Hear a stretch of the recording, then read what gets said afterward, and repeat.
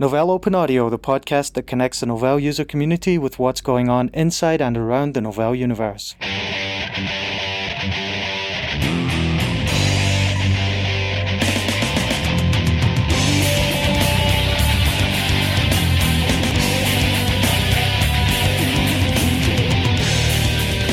Welcome to Novell Open Audio. I'm your host, Aaron Quill. And I'm Ron Terry. Many of our listeners have probably heard about the epic battle that's taking place right now, where we have Watson, a supercomputer built by IBM, taking on the two top Jeopardy winners. That would be Ken Jennings and Brad Rutter. Ken Jennings and Brad Rutter in a match to find out, can machine finally beat people in this game of Jeopardy? Now, I wanted to find out a little bit more about this computer, so I asked Ron to do a little bit of digging. And here's some of the cool stuff he found out. This supercomputer is compiled of 90 different boxes. That's right. Watson is made up of 90 different physical servers. Each of these physical servers is running a Power 7 processor. The Power 7 processor is running at 3.5 gigahertz and has 8 cores. Each core can run 4 threads, which means each box has like 32 logical cores.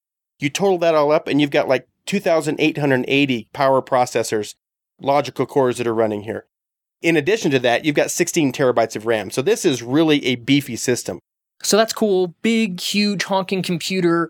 But what does that have to do with us? Why do we care about that? It's running SUSE Linux Enterprise. Absolutely. IBM had a choice to go with any operating system they could have, and they chose the SUSE Linux operating system to run this big beast of a computer. The contest is taking place February 14th through February 16th. You can watch it on your local television channel. There are also a couple very good programs that go into great details on the computer and how it works and processes and tries to figure out what the right answer is. We'll put some links in the show notes to point you to there, but on PBS's Nova, they did a program that really went into the details of building Watson, where you can get some good details on that. On NPR, there was a Science Friday that covered it, as well as numerous other news sources.